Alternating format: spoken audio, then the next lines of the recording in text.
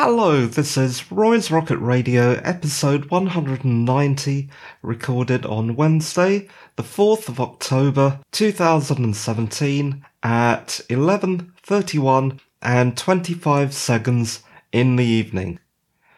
I am Roy Martha, a writer, and you have tuned in to Roy's Rocket Radio, the UK podcast for the pop culture geek, technology nerd, and creative media wizard. And hello again. I was about to make lots and lots of excuses as to why this podcast is a bit late, but honestly, I really do have a good excuse this time, but I'm just not going to bore you with it. I'll just get on with the show. No more long-winded, annoying and boring excuses. As far as personal news goes this week, it was my birthday on the 26th last week. Miraculously, it turned out to be an okay day. I chatted to my parents in the morning, and in the evening, as is tradition, got ridiculously drunk, and there were presents and friends and birthday cards. Yeah, it was okay.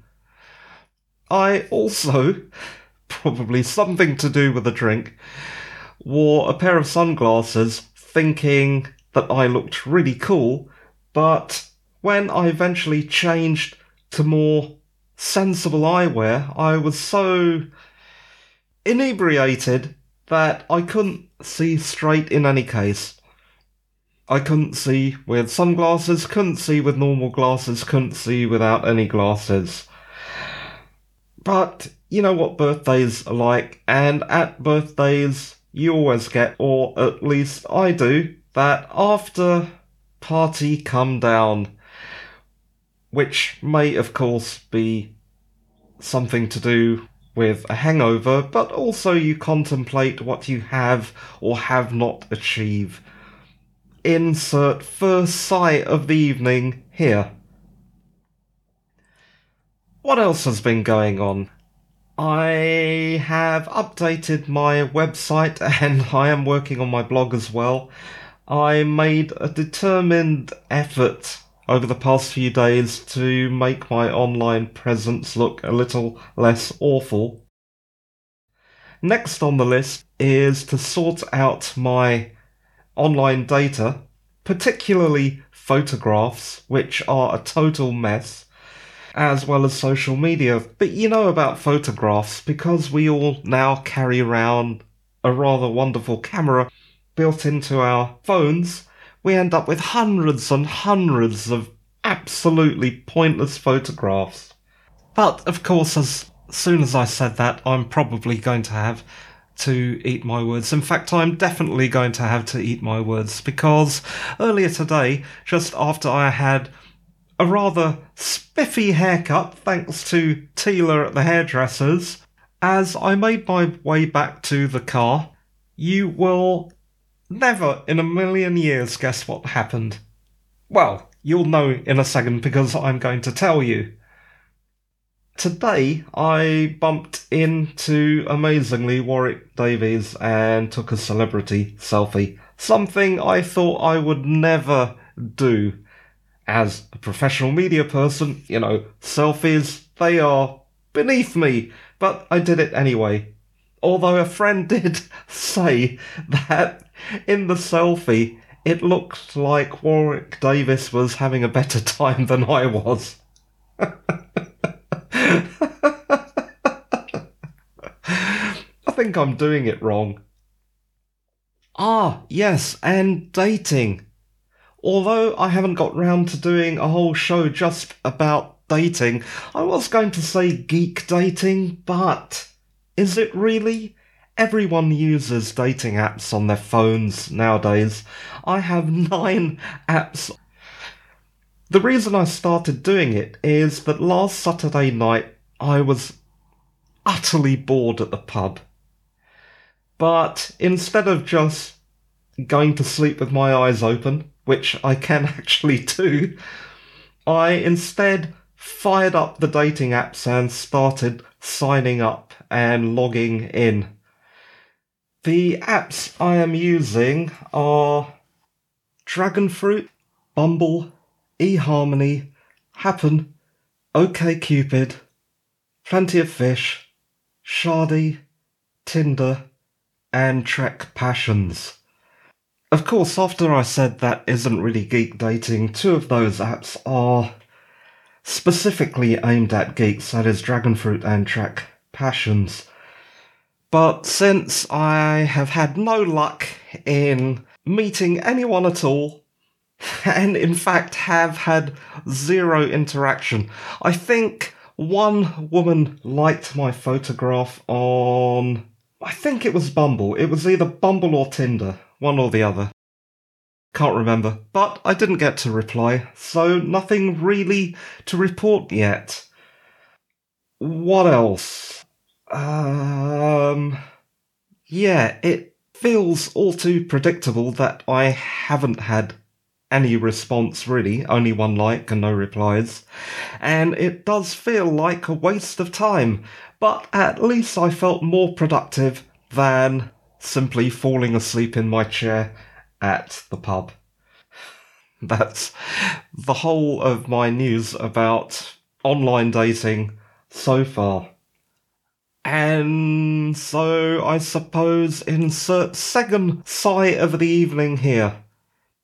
Just before I decided to record this podcast, I was listening to Newsnight on the BBC, and they were talking about Theresa May's rather unfortunate speech at the Tory party conference. And I'm not sure that calling her out for having a cough really means much. If you're going to have a go at her, have a go at her for the total incompetence she displayed during that whole give me the mandate to blah blah blah us out of the EU. I think the problem with concentrating on minutiae like that is you tend to forget that waiting in the wings is Amber Fudd, as I call her, and Boris Wrongen. I'm starting to sound like a tabloid myself. Well, there aren't enough left-wing tabloids. Okay, before this turns into a party political broadcast on behalf of the Roy Party, I had better go on and let's talk about TV. But before we do that, I wanted to mention that The Big Bang Theory and Gotham are back, at least in the US. Not so sure about other regions, including, of course, the UK yet. So I can't really talk any more about that. But let's talk about the big news of the week, and that is, of course, Star Trek Discovery. The new show finally started last week, and in episode 1 and 2, we are introduced to Michael Burnham, a female Starfleet First Officer, brought up by Sarek. Yeah, that one, Spock's dad, who in the first episode goes against her captain in a confrontation with the Klingons because she puts logic before the chain of command. It is the kind of thing that Kirk would have gotten away with. But Kirk seems to be able to bend the rules and come out smelling of roses, but it does not go well for Commander Burnham. What did I think?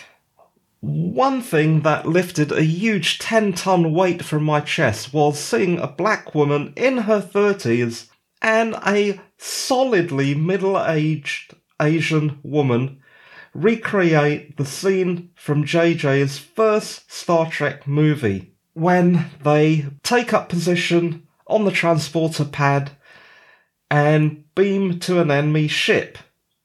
That really did something to me. and I'm happy that it happened. Of course, Michelle Yeoh is about to be replaced by Jason Isaacs, but it was a great and important moment, and it means a lot to me.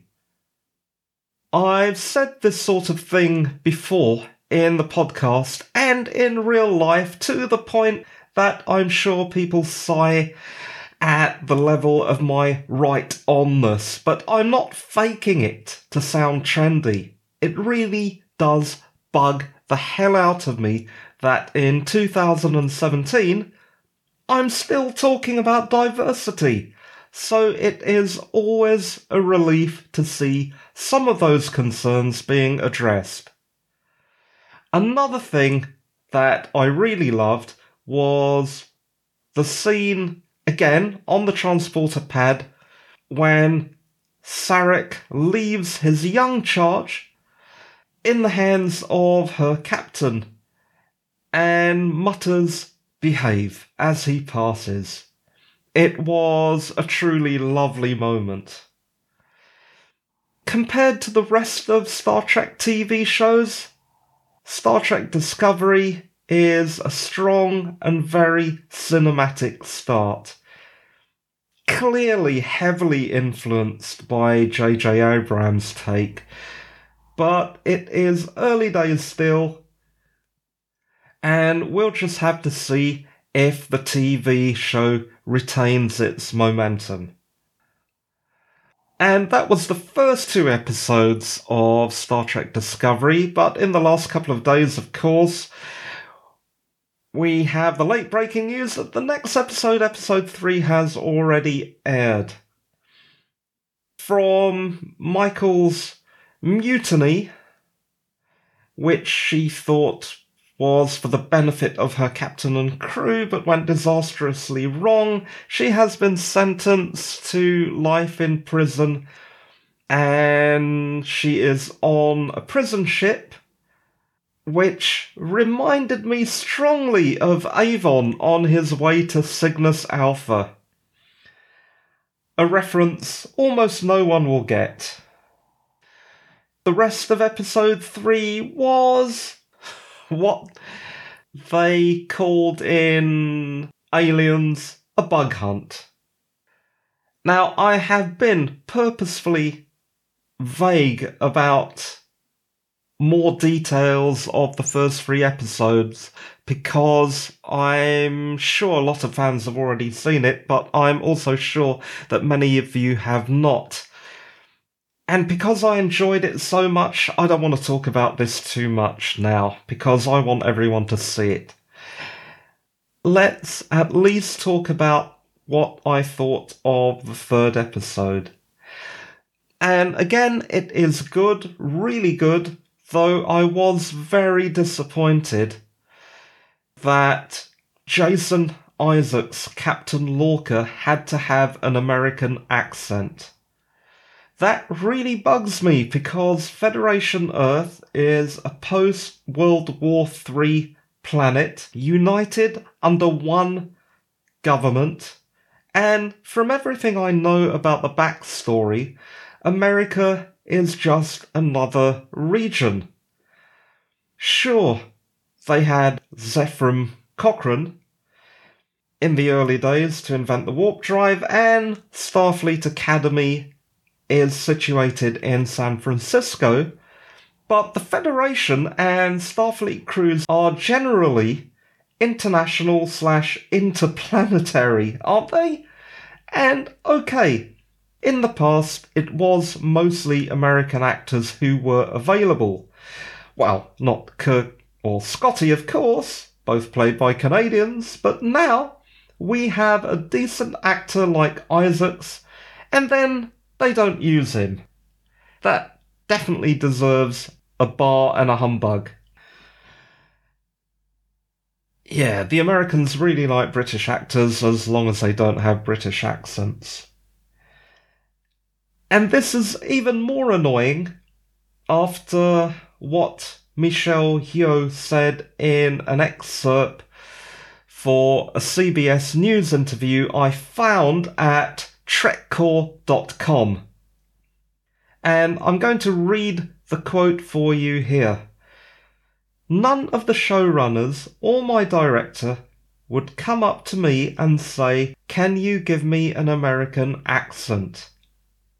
They embraced my accent from the word go.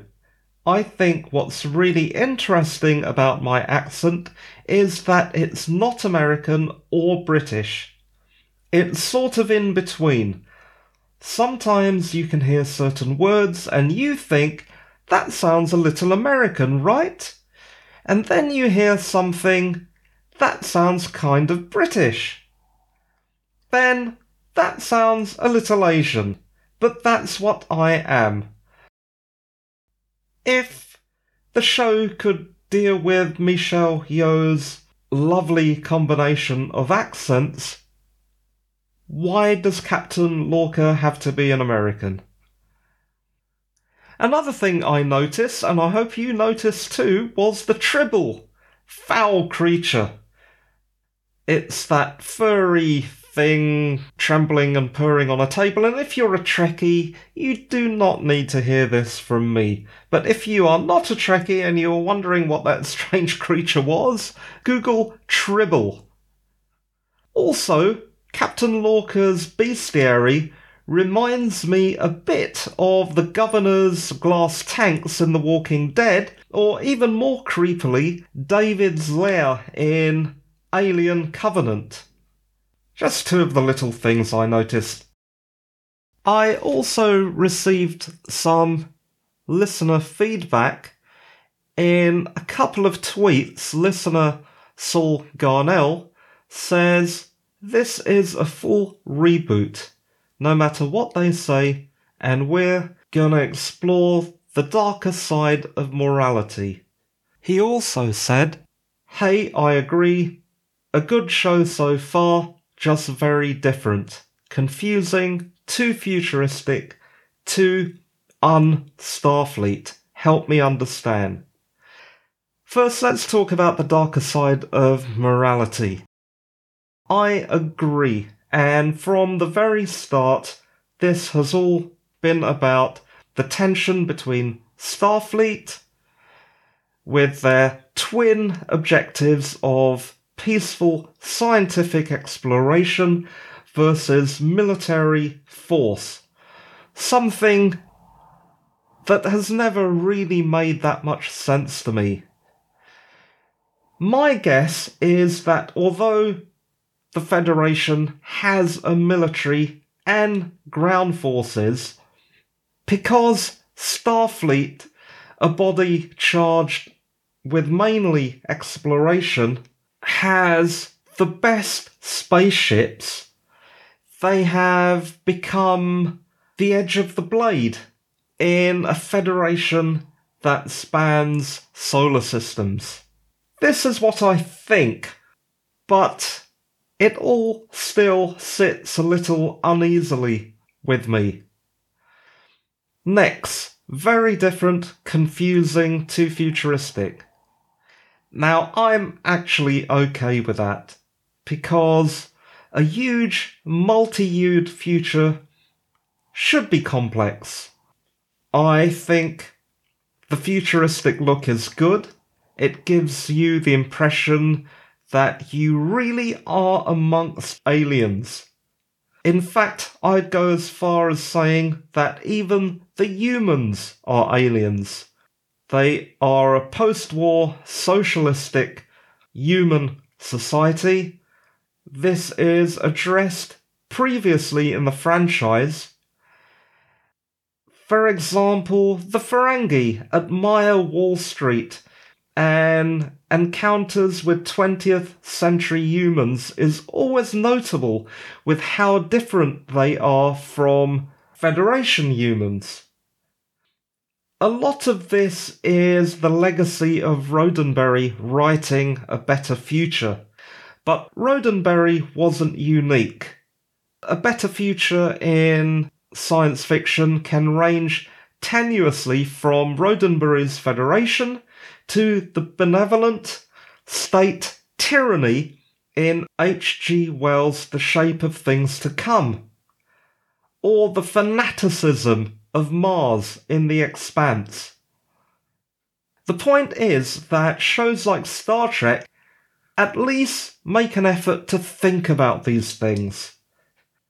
It is an eyes wide open utopian sci-fi rather than blind utopianism.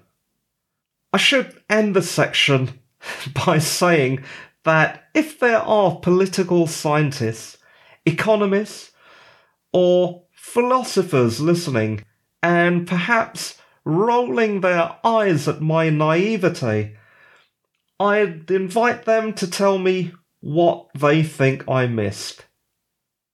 Although, given the constraints of this show, there were a lot of other things that I could talk about.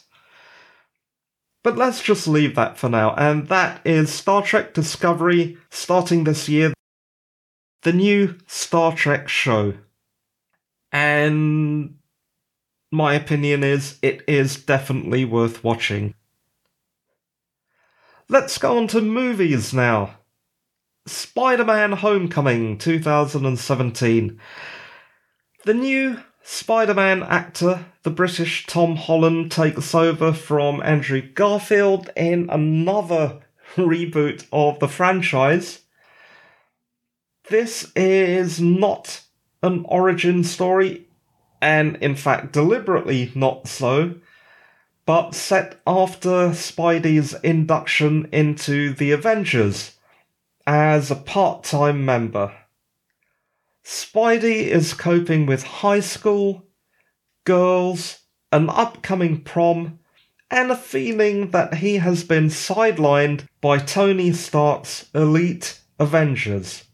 And so he works locally in Queens, where he lives, dealing with mostly minor crimes until... the Vulture. Again, I'm not going to say too much more to spoil this movie, as the movie is still being shown in regional cinemas in the UK.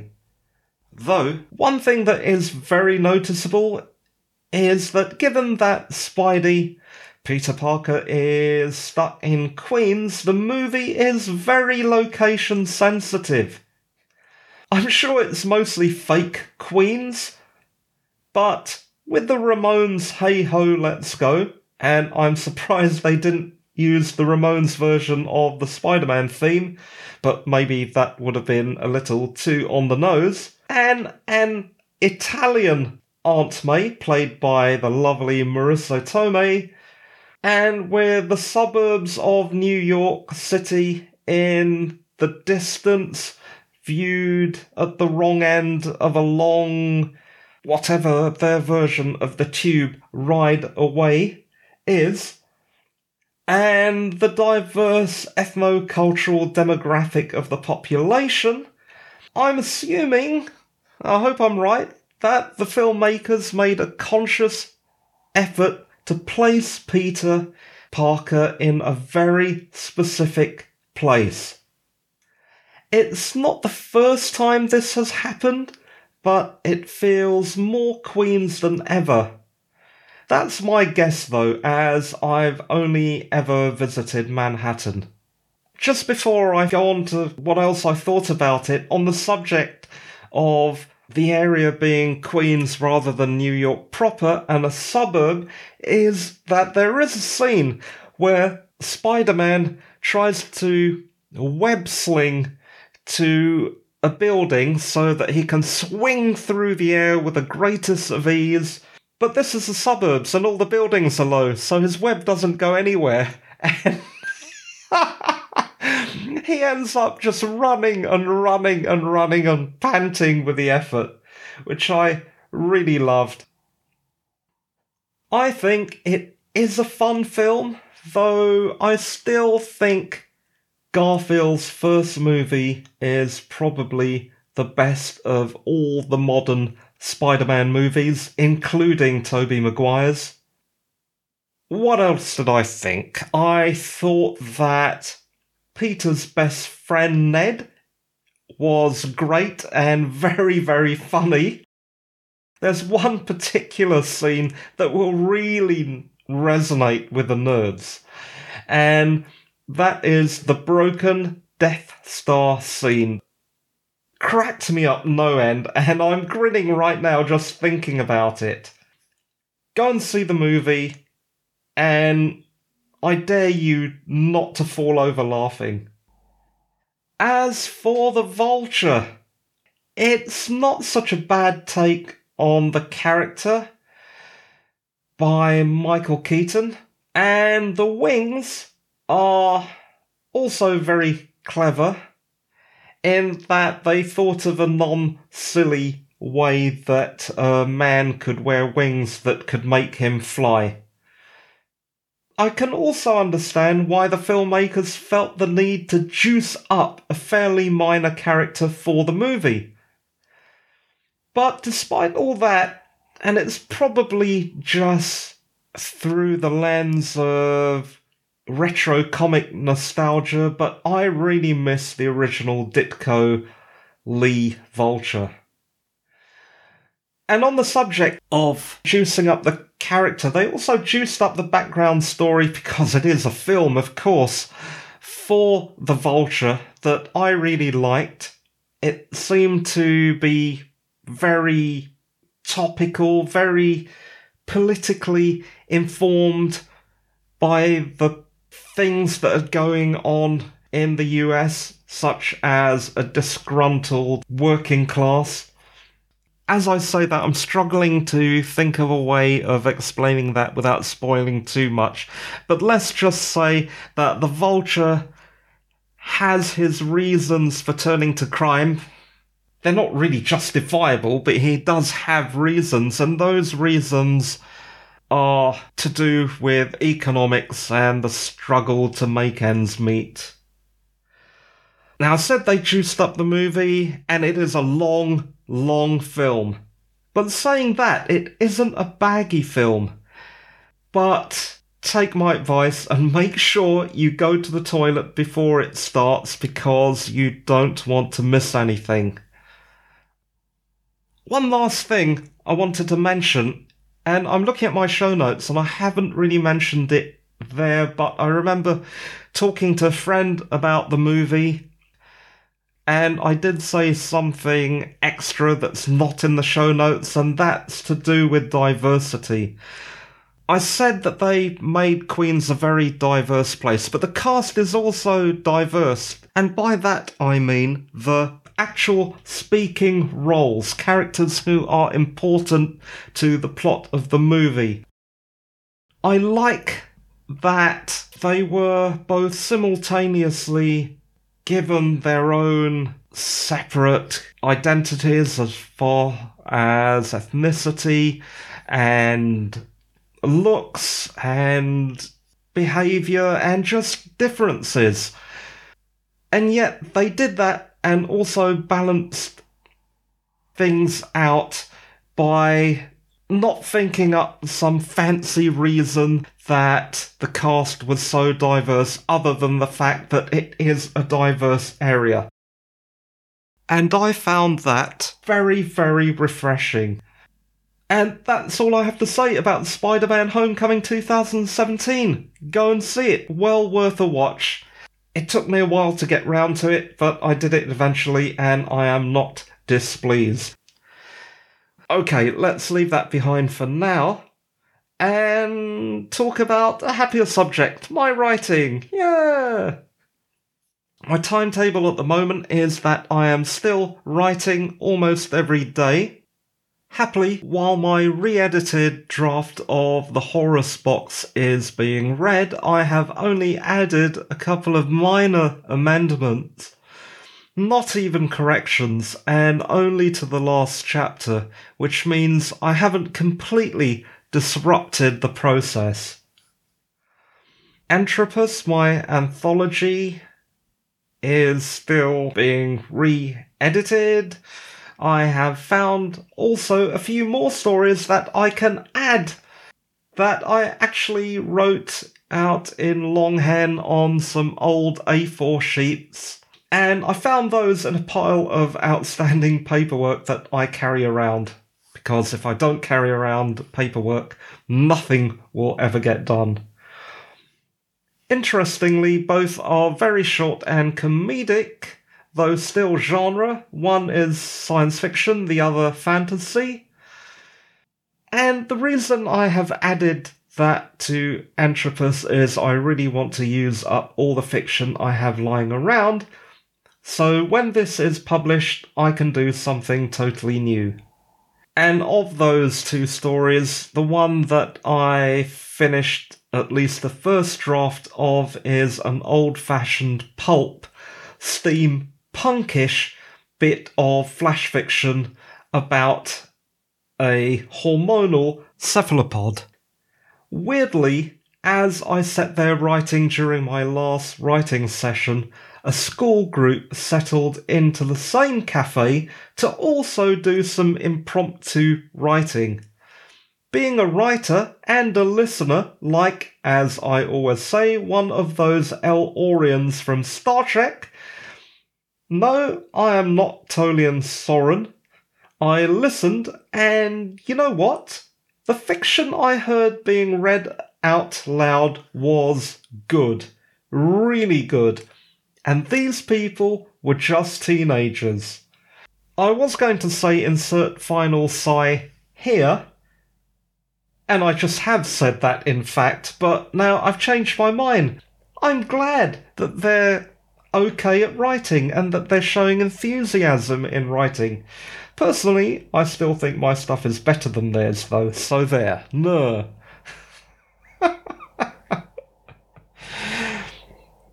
Next, Blackgate. As I have already mentioned, it is on hiatus until I finish Antropus, but my distance from the horror novel is giving me some new perspectives, and I think I can improve it by filtering out some of the extraneous events that have very little to do with the main plot, although are very, very interesting in their own way.